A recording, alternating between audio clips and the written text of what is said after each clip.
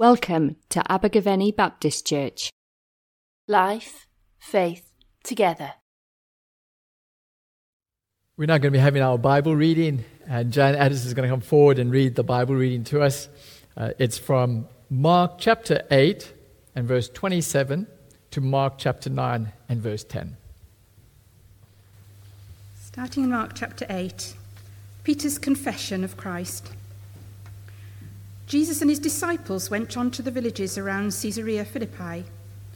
On the way, he asked them, "Who do people say I am?" They replied, "Some say John the Baptist, others say Elijah, and still others one of the prophets." "But what about you?" he asked. "Who do you say I am?" Peter answered, "You are the Christ." Jesus warned them not to tell anyone about him. Jesus predicts his death. He then began to teach them that the Son of Man must suffer many things and be rejected by the elders, chief priests, and teachers of the law, and that he must be killed and after 3 days rise again. He spoke plainly about this, and Peter took him aside and began to rebuke him. But when Jesus turned and looked at his disciples, he rebuked Peter. "Get behind me, Satan," he said. "You do not have in mind the things of God, but the things of men." Then he called the crowd to him along with his disciples and said, "If anyone would come after me, he must deny himself and take up his cross and follow me. For whoever wants to save his life will lose it, but whoever loses his life for me and for the gospel will save it. What good is it for a man to gain the whole world, yet forfeit his soul? Or what can a man give in exchange for his soul? If anyone is ashamed of me and my words in this adulterous and sinful generation, the Son of Man will be ashamed of him when he comes in his Father's glory with his holy angels." And he said to them, "I tell you the truth, some who are standing here will not taste death before they see the kingdom of God come with power." The Transfiguration. After 6 days, Jesus took Peter, James, and John with him and led them up to a high mountain, where they were all alone. There he was transfigured before them. His clothes became dazzling white, whiter than anyone in the world could bleach them. And there appeared before them Elijah and Moses, who were talking with Jesus. Peter said to Jesus, "Rabbi, it is good for us to be here. Let us put up 3 shelters, one for you, one for Moses, and one for Elijah." He didn't know what to say. They were so frightened. Then a cloud appeared and enveloped them, and the voice came from the cloud, "This is my son, whom I love. Listen to him." Suddenly, when they looked around, they no longer saw anyone with them except Jesus. As they were coming down the mountain, Jesus gave them orders not to tell anyone what they had seen until the Son of Man had risen from the dead. They kept the matter to themselves, discussing what rising from the dead meant. Well, it's good to be back again as we come and explore God's Word together and seek His calling for us as a people and as individuals. It's good to be come together on this day, which is, with the old liturgy now, it's the day of Transfiguration, as we come to that end of Epiphany and that revelation of Christ and who He is.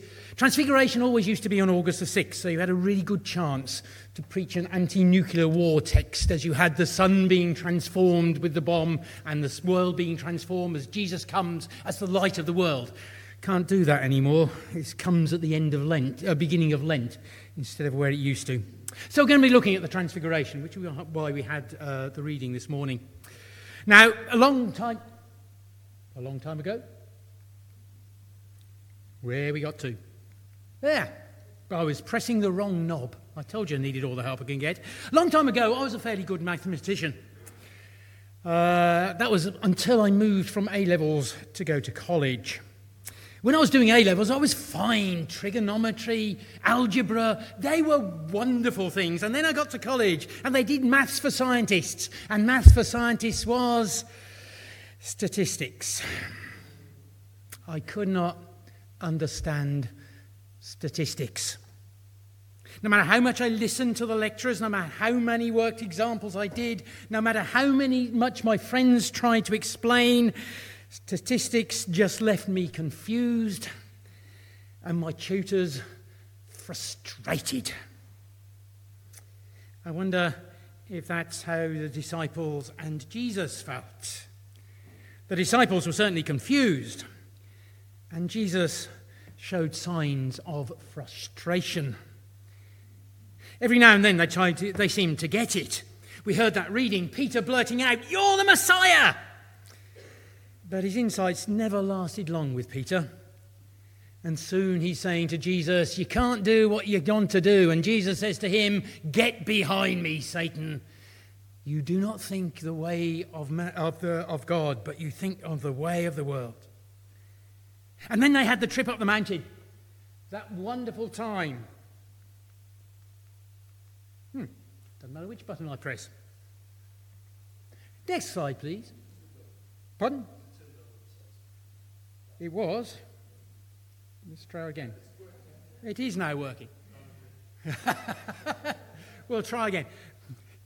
I'll end up as being a lecturer from the government with next slide every time. Then they went up the mountain. And that left them totally and completely without a clue. All they could do as they came down was wonder. And they kept silent about what had happened, as Jesus had asked them to. But perhaps that's because they had no idea. After all, as they come down, they say they had no clue about what rising from the dead meant. We know what that means. But that apart, we often seem to be no wiser than the disciples. We get to wonderful places, we get up the mountain, we get to wonderful times of worship, and we want to stay there and wait and never go back. Perhaps, like the disciples, we need to hear the words that Jesus said, that the word of God said out of the cloud. "This is my Son, whom I love. Listen to him." Listen, if you want to understand someone, this is where we must start. It sounds easy, but somehow it never is as easy as it sounds. Sometimes circumstances get in the way. Noise around us means I can't hear the words. Distractions mean it's hard to follow. And sometimes as we speak, the message gets garbled. The speaker is not sure what needs to be said. The hearer doesn't understand the words because they have technical meanings or we've never come across them before. And sometimes we just do not want to listen. We're too busy to stop long enough, to be still and hear what others are saying. We've got too many things going on in our minds and we want to get on with them. We already know what they're going to say, or we just can't be bothered. Certainly it seems that the disciples had failed to listen. Part of it was because they half heard what had been said and jumped to conclusions about what that meant. That was Peter's problem. He'd suddenly seen the truth. Jesus is the Messiah, the longed-for and long-promised leader. And he jumped to the usual conclusion.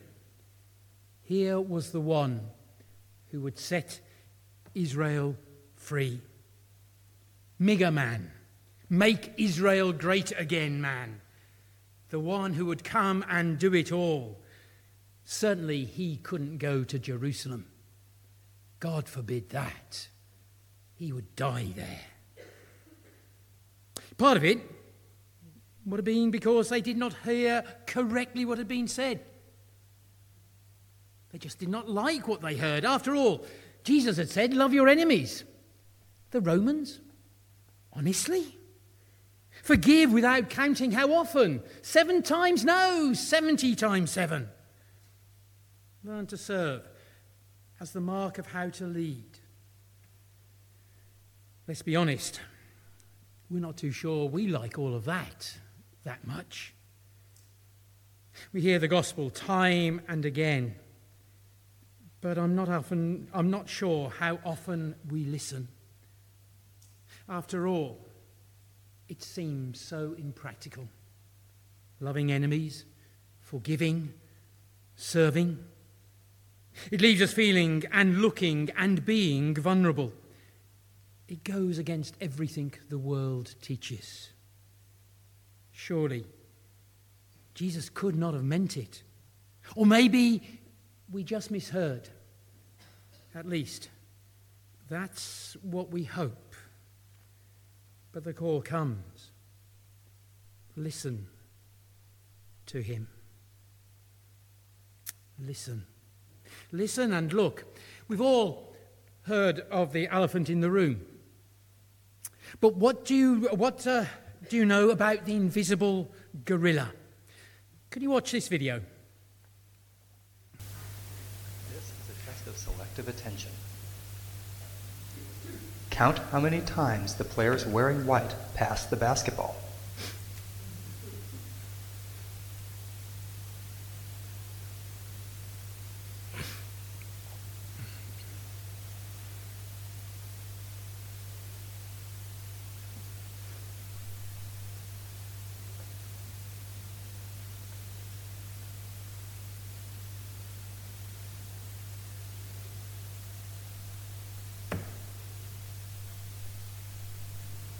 How many passes did you count?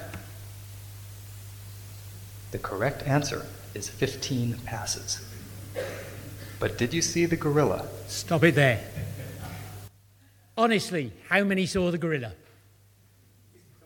Yep, that is about right. When it's usually done, about half the people see the gorilla and half the people don't. The elephant in the room walks right across it. And the next slide, hopefully, shows you there's the gorilla. Right through the middle of it all. We look and we look, but we do not see. So much we do not see. Sometimes we need someone out from outside to actually show us what is there. This first struck me when I was in the Diocese of Hampshire, when I was in my previous church to Gove Island, down in Broughton and Lockley and Stockbridge. While we were there, the Winchester Diocese was twinned with the diocese in Uganda. And some of the clergy came over from Uganda. And they were shown all of the highlights. And there are many highlights to see in Hampshire. And it was a tight schedule. And everything went smoothly. Group going from place to place, seeing all there was to see, until one of the visitors tore off his watch. Fed up, because he was being ruled by time. Just as the conversations got interesting, just as the questions were beginning to be asked and answered, just as the important point was coming, they moved on, because time was up. And they had to go to the next place. The hosts had failed to see what was obvious. They'd failed to see that they'd succumbed to the primacy of passing time over pastoral care, until the guy tore off his watch and reminded them other things are important. Despite all their looking, the disciples had failed to see. They saw he was the Messiah, but they'd not looked at what the title meant. Seeing the Messiah, they were still looking for glory, and when they went up to the mountain, yes, they found it. No wonder Peter wanted to stay there. We just sang, heavens come down to earth, and there it was, on the mountain. Who would want to go back to earth after that? Here was all he hoped for. Jesus revealed in glory. Law and prophets, Moses and Elijah, giving thanks and talking to him, far removed from chaos and confusion. But they failed to see what Jesus had been doing.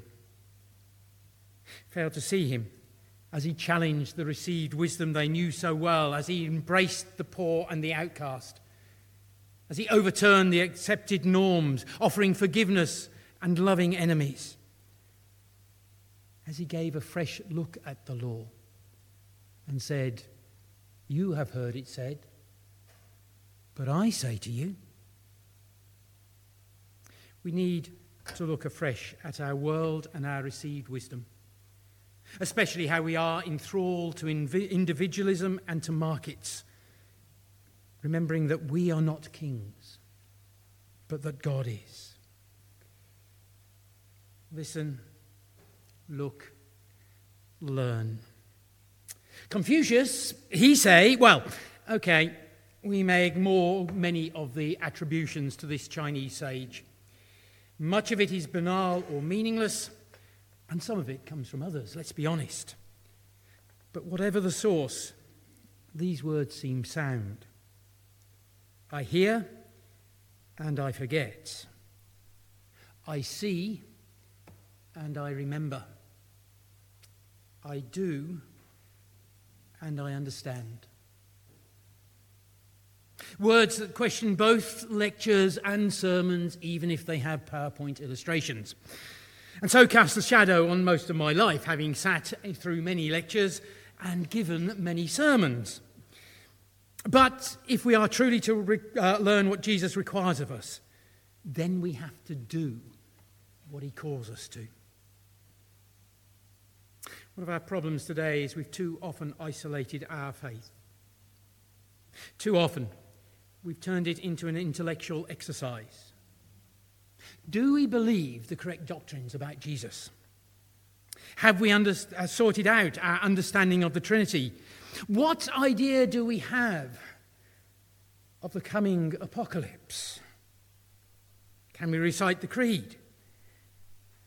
Or whatever our church's statement of faith is, without at times crossing our fingers when we get to certain lines that we're not entirely certain about. Now, I love the intellectual side of things. I enjoy being a theologian, even if I'm a poor one, finding ways of speaking rationally of God. And making arguments is important. There is a place for the discipline of apologetics. And as one who has grown up as a scientist and became a Baptist minister, that apologetics is so important as we talk to the world around us. But making the right arguments is not faith. Faith is about putting trust in God, the God who is revealed to us in Jesus Christ. Too often we've turned our faith into a private exercise. The world loves private faith, stuck at home or confined to the churches. Do we read our Bibles or are we prayer warriors? That is good, but have we found and do we use our spiritual gifts? That is important, but can we sing the latest worship songs or the old hymns, and do we do it with gusto? That is necessary. But experience, yes, is important, and it's good to share our experience as friends meeting together and praying together, as a fellowship sharing in study and worship. We share such experiences to encourage one another, and that is important. But experience alone is not faith. Faith is taking up a cross and following. Faith is living a life that lets Jesus be seen by others. Faith is coming down from the mountain, even if we don't understand everything, and sharing the good news that we do understand. I never understood statistics until I had to do statistics. I was a research biochemist for 10 years. Overall, the results I got were very mixed. After all, there is not much material in a cockroach brain, and trying to do experiments on it give you very strange results. Only with statistics could I see what was there. Only with statistics could I begin to understand which drugs were working and why they were working. You only truly learn when you begin to do what you need to do.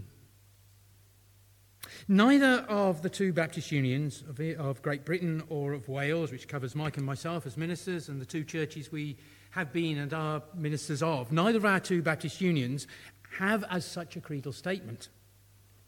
We have a three-part declaration of principle. Yes, it talks of Jesus and Trinity and Scripture. It talks of baptism, churches and freedom. But the last part talks of doing. It is the duty of every disciple to bear personal witness to the gospel of Jesus Christ and to take part in the evangelization of the world. Yes, we need to listen to the word of God. That is why we read our Bibles. That is why we come to church and have someone stand up in front and try to give some interpretation of that. Yes, we need to look at the example of the saints. The saints in that wide general term that we use it within Baptist ecclesiology. Each one of us leading lives of faith. But we need to learn what Jesus calls us to by putting feet on our faith. By living the call of the gospel day by day. By obeying that twofold commandment to love God and to love neighbours as ourselves. We go and we seek to live out what God has called us to. We go knowing Jesus as Messiah, the one who has come, yes, to transform us, because yes, we are forgiven and yes, we have new life. But that new life must show in what we do. That new life must show as we seek to tell out good news, to do God's will, to live his life, and to do it in the world around us so that people may see and know and come to hear the word of Christ, the Lord of life. Amen. Thank you for listening. For more information, please visit our website, abergavenybaptist.co.uk.